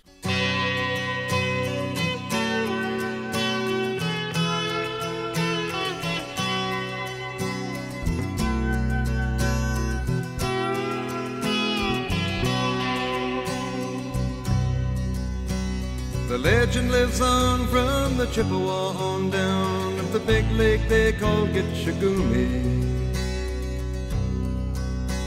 The lake, it is said, never gives up her dead when the skies of November turn gloomy. With a load of iron ore, 26,000 tons more than the Edmund Fitzgerald weighed empty.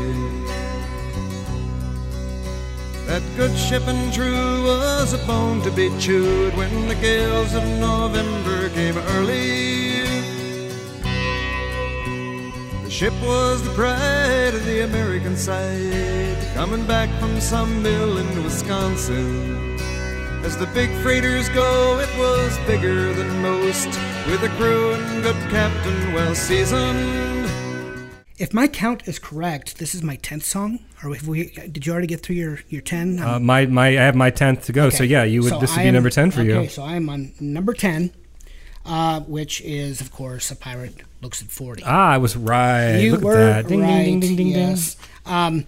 Yeah, Pirate Looks at 40. Casual fans, I think, probably believe the song is autobiographical. But without question, Buffett has shared many swashbuckling tales over the course of his career. But he was only 27 years old when the song was released. Stop a second. Swashbuckling. You had to get that in there. I did. We can't do a sailing episode without the word swashbuckling. Continue. He was 27 years old when the song was released, and it isn't about him at all. He wrote it about Phil Clark at the Chart Room, where Buffett first performed when he moved to Key West. The song is a bittersweet confession of Clark's modern day piracy, described in various accounts as a smuggler, a mercenary, a drug runner, an adventurer. Buffett got to know him and wrote the song based on their conversations. Clark was approaching 40, and he wasn't sure his profession would be around much longer. Actually, the profession probably had never been around, quite honestly. The song's featured on Buffett's 1974 album A1A. Great album, one of my favorites. Oh, yeah. It was released as a single with Presents to Send You as its B-side. For radio play, the song was shortened by deleting the fourth verse for the single release. And, the song never cracked the top 10 or even the top 100, really. Most of Buffett's songs have not charted well. But it's I think, his most beautiful song.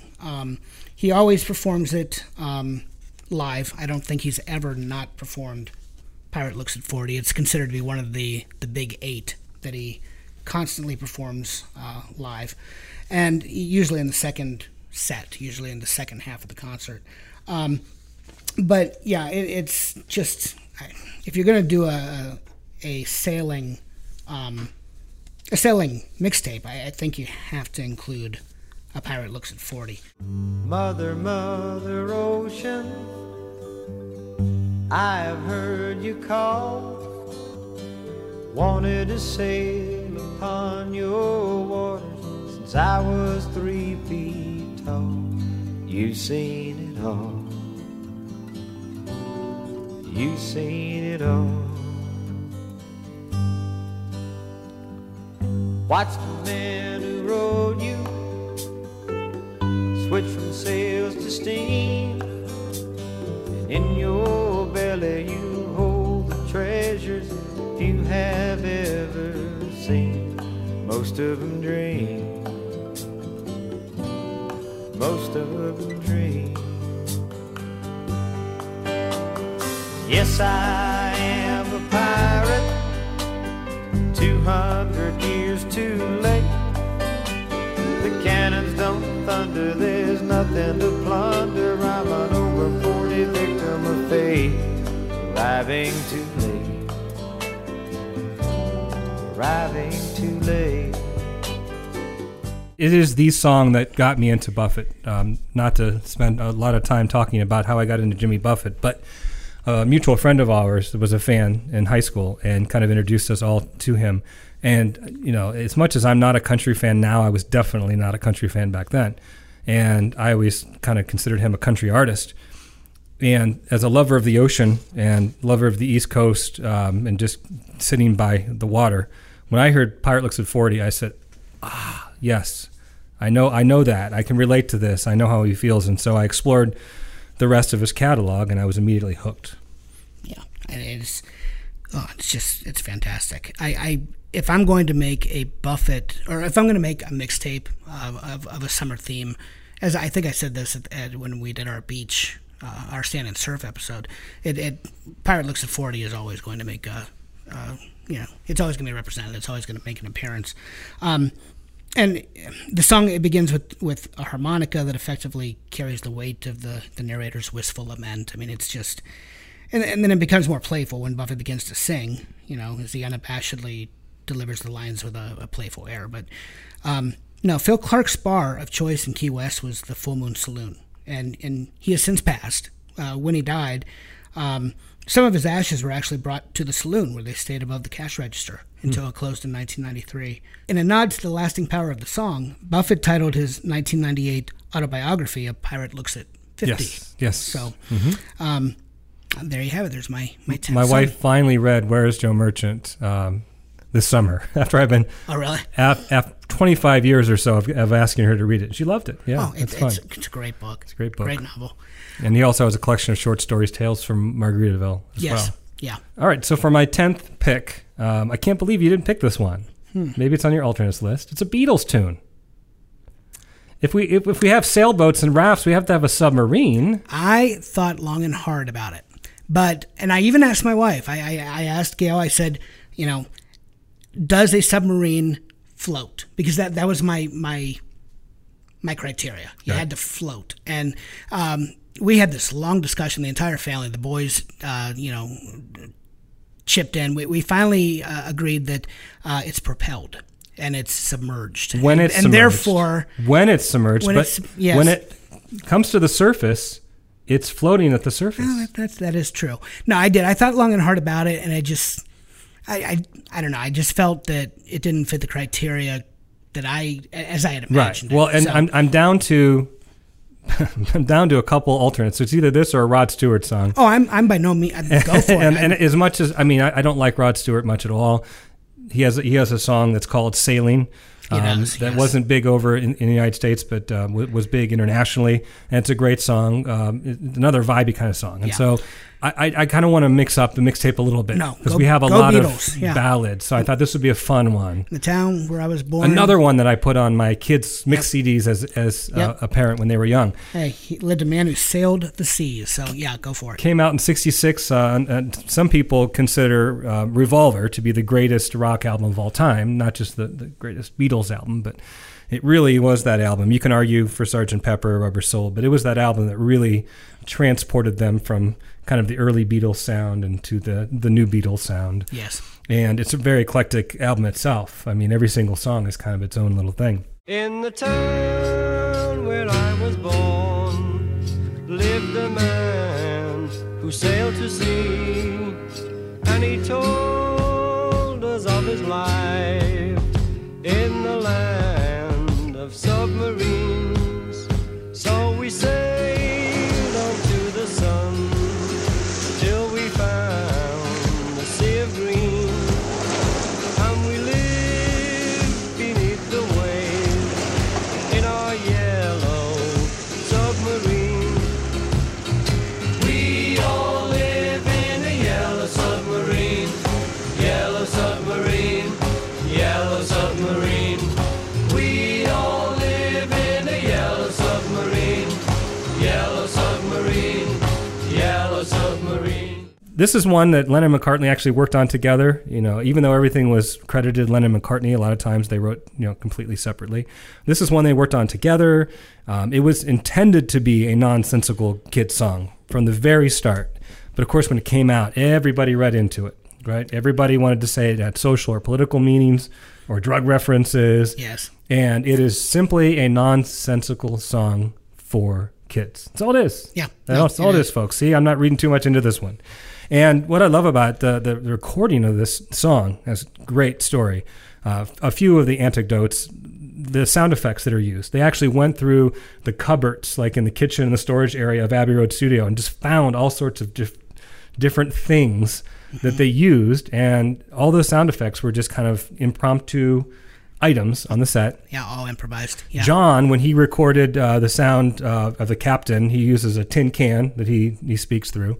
And there's one part where the captain speaks and then Ringo responds and he's far away. That's because he actually steps out of the studio into the hallway and he yells from the hallway. And so they just use practical effects. And it worked. And it works great. Yeah.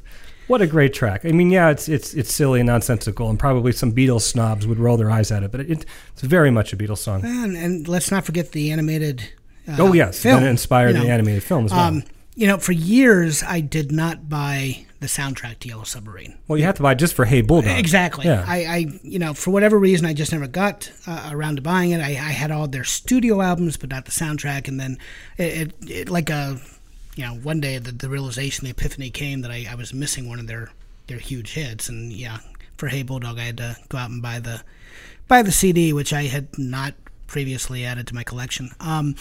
But no, Yellow, it's fun. George Martin composed most of the score. Is that correct? Okay, yes, yeah. No, it is hands down one of my favorite Beatles tunes. It's just fun and it's catchy. It is kid friendly.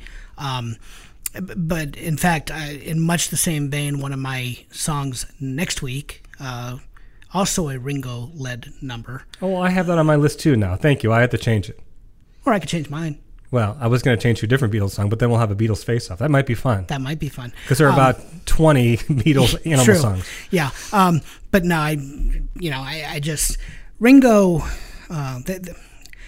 I always felt bad for Ringo. They never gave him. Well, they didn't really give George a lot of opportunity to shine either there until the end. But and arguably George's contributions near the end were just as stronger than Lennon and McCartney. Absolutely.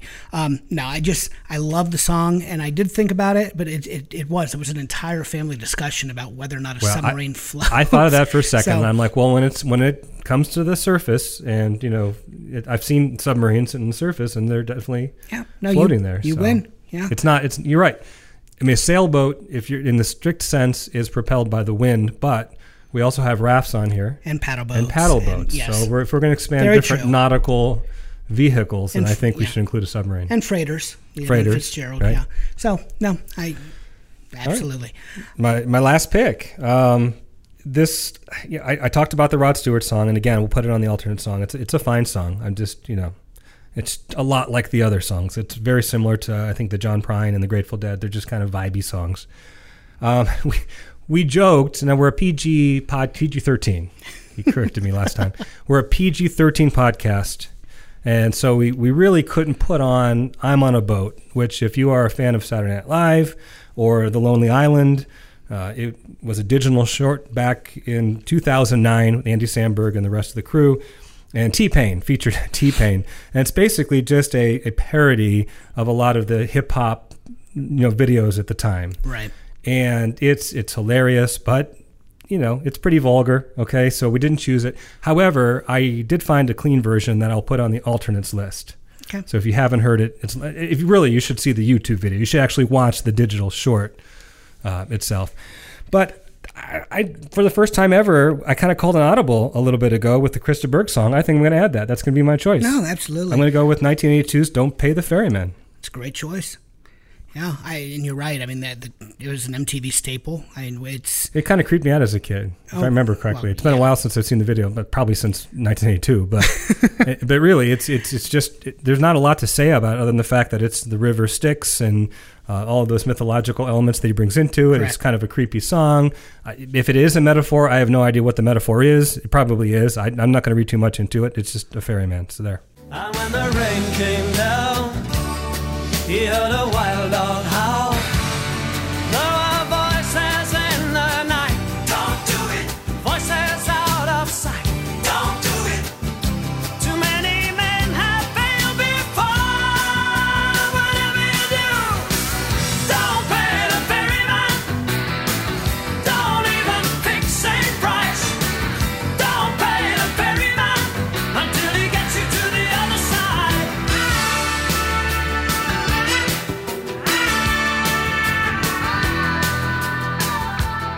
So, selling Rod Stewart, that was the only alternate that you didn't get to? Correct. That's correct. Well, my remaining alternates, as I said, I had a little bit of fun, and I was real tempted for the two that I when I went to my alternates list to include some of these, but I need to bring them up. I need to make mention so they appear on the alternates list. The first one, and it was the first alternate that I listed, was Yo Ho, A Pirate's Life for Me. Oh, the Disney. Yeah, Pirates of the Caribbean. How can you not? It remains one of Disney's most popular attractions. The ride first opened in '67. It inspired the series of films, the Johnny Depp movies. The music was written by George Burns with lyrics by Xavier Intencio, and Burns, he wrote several Disney theme songs and scores, including The Jungle Book, Sleeping Beauty, Ballad of Davy Crockett. But we are a PG-13 audience, and this is what Disney does so well. After the pirates confessed to several crimes, including pillaging, plundering, extorting, pilfering, and marauding, the final verse, it's a testament to Disney's family-friendly fare. Yo-ho, yo-ho, pirates slave for me, we're beggars and blighters, ne'er-do-well cards, drink up me hearties, yo-ho, but we're loved by our mommies and dads. Drink up me hearties, yo-ho. So there you have it, pirates singing about mom and dad and their love for their deviant child.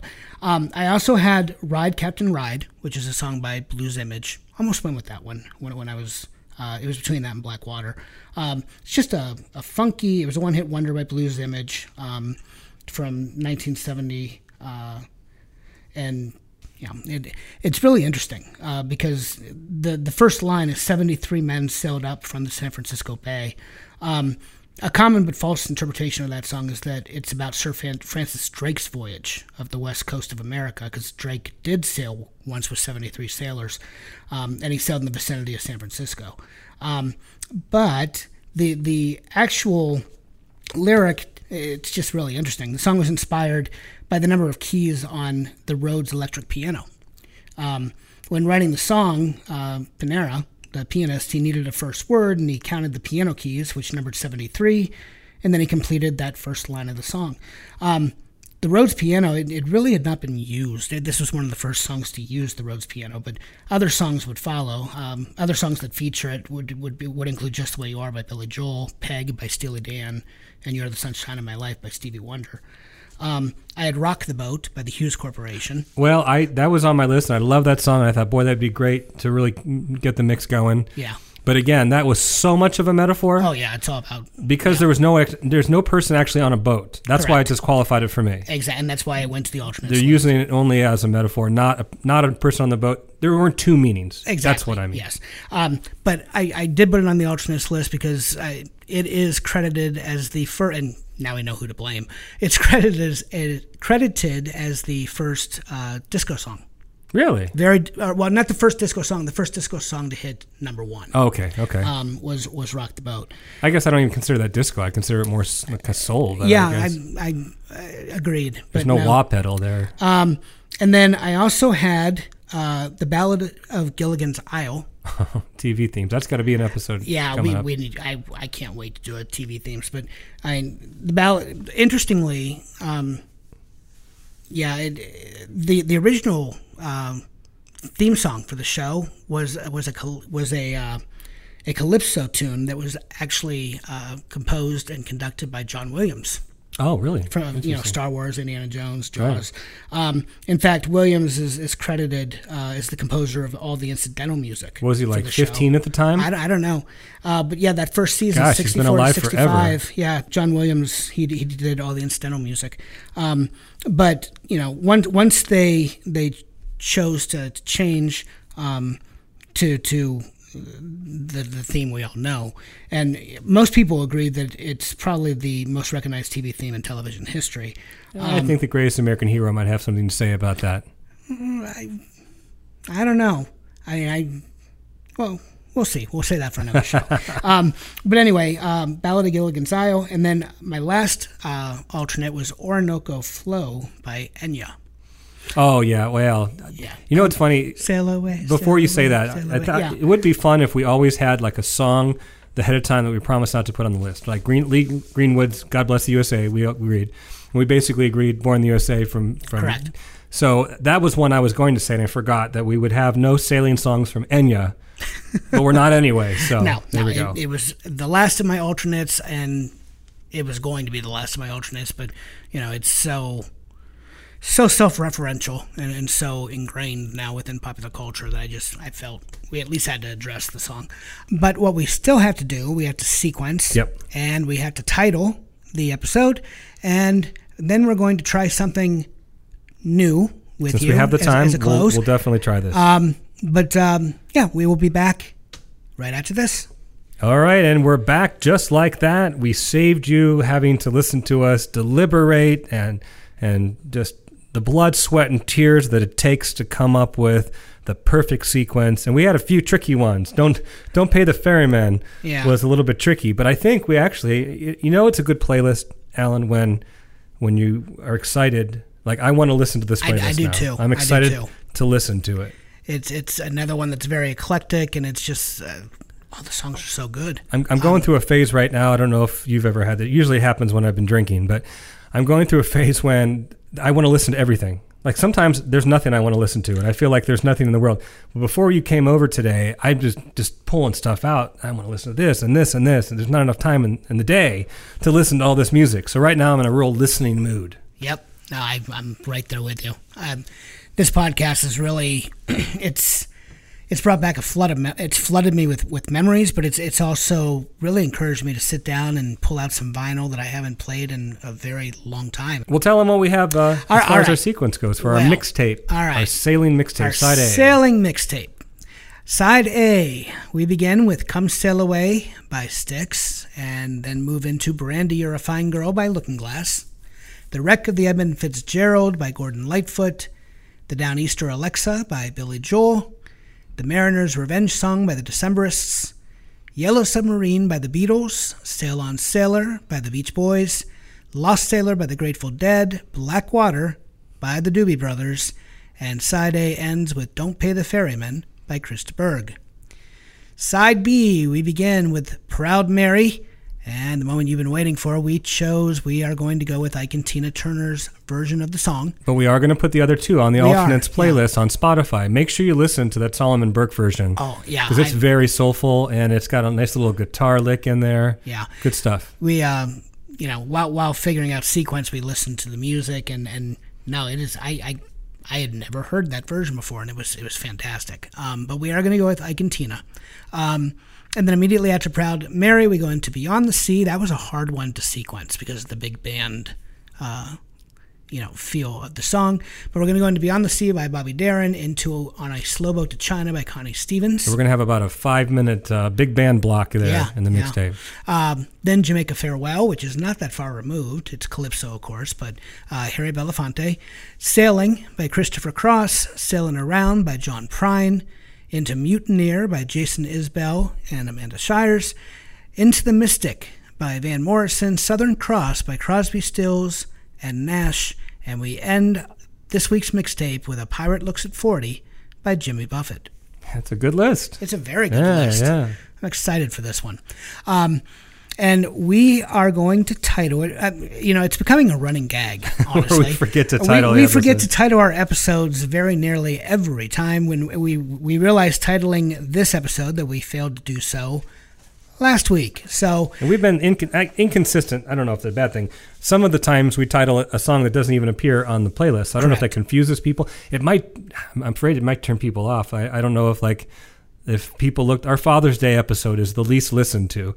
And I don't know if it's because people said, oh no, it's that adult contemporary song from Eric Clapton. I don't want to listen to this. No, I'm joking. But I think, Father's Day, I think, is just a very specialized yes, it is. Playlist. I mean, the mixtape would be... And our Sand and Surf, by the way, is by far the most popular. Yeah, it's way out ahead. Well, and I always figured, and this one I think... And Road Trip is close behind it. Yeah, I think this one will be another popular one. The summer mixtapes, I mean, they've always been... feel good, and I think they're always going to pique interest. We did title last week's episode Our House, because of course we had not one but two songs by that title. So we kind of have to call it that. Yeah, we had Madness and Crosby, Stills, Nash & Young, so, made sense to go with Our House for the title. But this week, Dave, tell them what we're titling this week's episode. We are titling it Come Sail Away. All right. Which hopefully people will...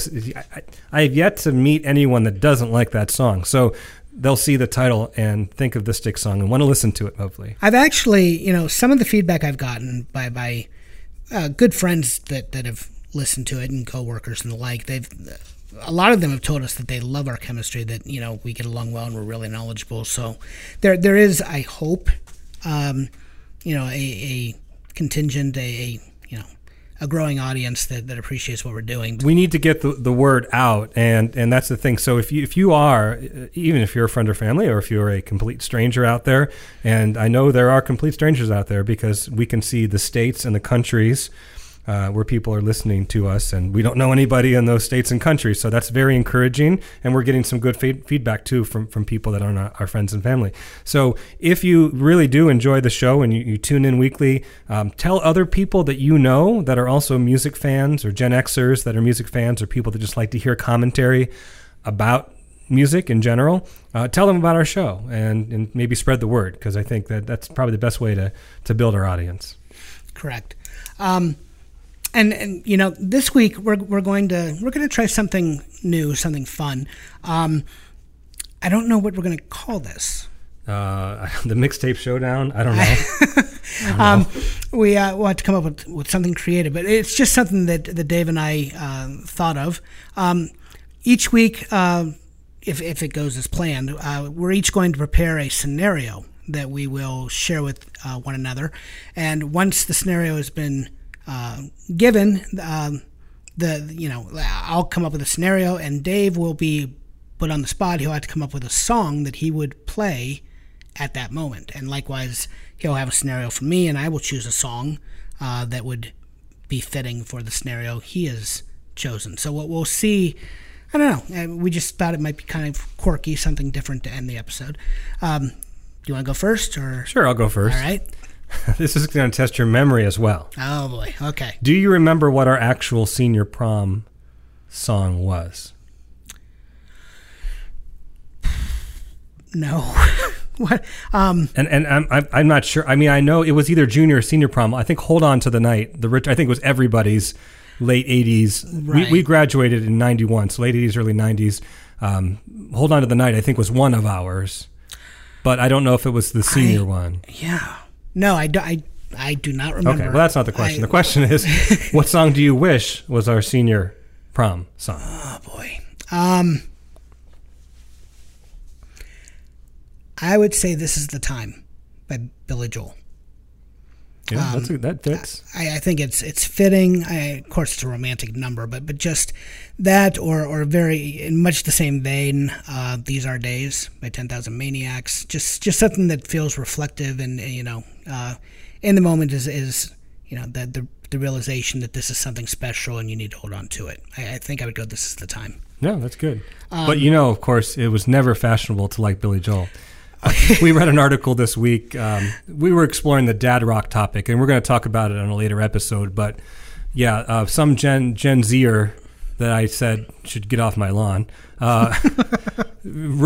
was writing about dad rock, and there's a throwaway line where he said, "Well, of course, it was never fashionable to like Billy Joel." So either that's true, and we're just in our own little bubble, or that's not true, and he's just a little punk. But anyway, well, the man has not had a new album since '93, and he still sells out the Garden monthly. So but remember, like in 1980, like Joel would have like these. This is before social media, but he would have these feuds with the press because they would review his music, and all the music snobs. Like we didn't have Pitchfork back then, but the equivalent of Pitchfork. Well, and that's how he came up with his ending line that he don't take any bleep from anybody. Yes. And so I think he would probably feel the same way about this Gen Zers comment. Yes. All right. Here is yours. You inadvertently saved the life of a mafia crime boss. He's invited you to his private club as a show of gratitude. You hop out of the cab a few blocks early to walk the rest of the way. What song plays in the background? Am I playing it for the mob boss? No, I imagine it more cinematic. It's scoring. Then I had to go with the second half of Layla. Ooh, that's good. Because that's the ending of Goodfellas. That's very good. So if I'm going to meet this mob boss, that's what I'm picking. Okay. No, I like that. It's a great just kind of instrumental vibe song. I've said vibe song now like it really is 50 times on this episode, but it would be.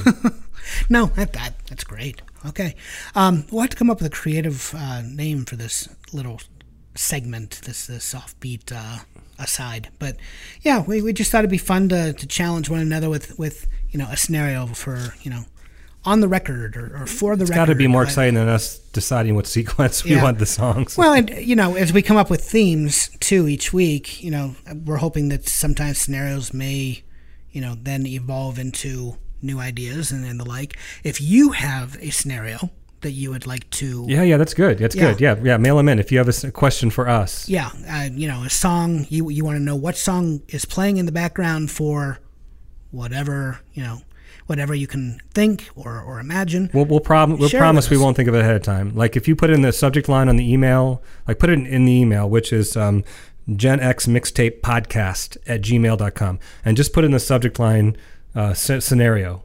Yeah, and if we see scenario in the subject line, we will not read it until we're on recording the broadcast, and then we will. Yeah, it might be a lot more fun to answer your questions. It would be. Okay, well, we have to give props here. We have our first sponsor, and we're already widening our audience. I feel like NPR now. Sponsorship, this episode, folks, was sponsored by J. Callahan Painting, serving the greater Cleveland area. And we are very appreciative of the sponsorship coming from J. Callahan Painting. Yes, thank you very, very much. Please, if you're looking to have your house painted, inside or out, do get a hold of J. Callahan Painting. They will do an amazing job. Will they come all the way down here to Starr County? Yeah, all right. Yeah, I know that. Well, shoot, I had my house painted last year. I wish I would have known that. I would have hired them. In fact, we've had them come down a few times, and I know, they absolutely come out of Cleveland. So, J. Callahan Painting, again, this episode sponsored by them, and please do get in contact if you're looking for, a painting, a paint job. Yep. All right, and with that, next week, our theme is going to be animals. Yes, animals. And you often talk about the CDs you made for your kids when they were younger. Yep. I did the same thing. I made CDs for my kids all of the time. And choosing the songs for next week's mixtape, it felt like I was doing it all over again. Yeah, so many of those songs. Yeah, many of those songs actually made their way onto the mixes that I would make for my kids. But next week, animals. So, looking forward to that. It might be it will be a little different from previous episodes because I imagine there'll be a lot of novelty, or maybe not. But I would guess there would probably be a bit of novelty to the episode, from the novelty genre. Regardless, that's where we... I don't think I have any novelty on mine. You don't? Really? Unless you consider, we already talked about Octopus's Garden. We both have it on our list. We do, yeah. Unless you consider that novelty, that's probably the most novelty that I have. Okay. Well, good. Then I'll... Like Wooly Bully, is that what you're thinking? Like that type of novelty? Yeah. Yes and no. We'll talk about it next week. We'll talk about it next week. We're on the show, so... Wooly Bully, I don't know that Wooly Bully is about an animal. I'm just trying to think of novelty songs. That's the first one that came to mind. Yeah, it'll be an interesting mix. Some of mine the one-eyed, one-horned, giant purple people. Flying purple. Can they be mythological? Can they be mythological? One of mine is. Really? I haven't. Off the Magic Dragon, probably, but I'm just guessing. No, but it's now on my alternates list. There we go. Peter, Paul, and Mary. All right. All right, folks. So that is our sailing episode. We hope you enjoyed it. Tune in next week for animals. Again, a shout out and a thank you to our sponsor, J. Callahan Painting. Like us on social media, please, and give us reviews on iTunes, please. Thank you. I'm done begging. All right. Hot Funk Cool Punk, even if it's old junk. Another mix of memories awaits next Sunday. But for now, press pause and lift the needle and then hit eject because another week is over, but we will see you on the flip side.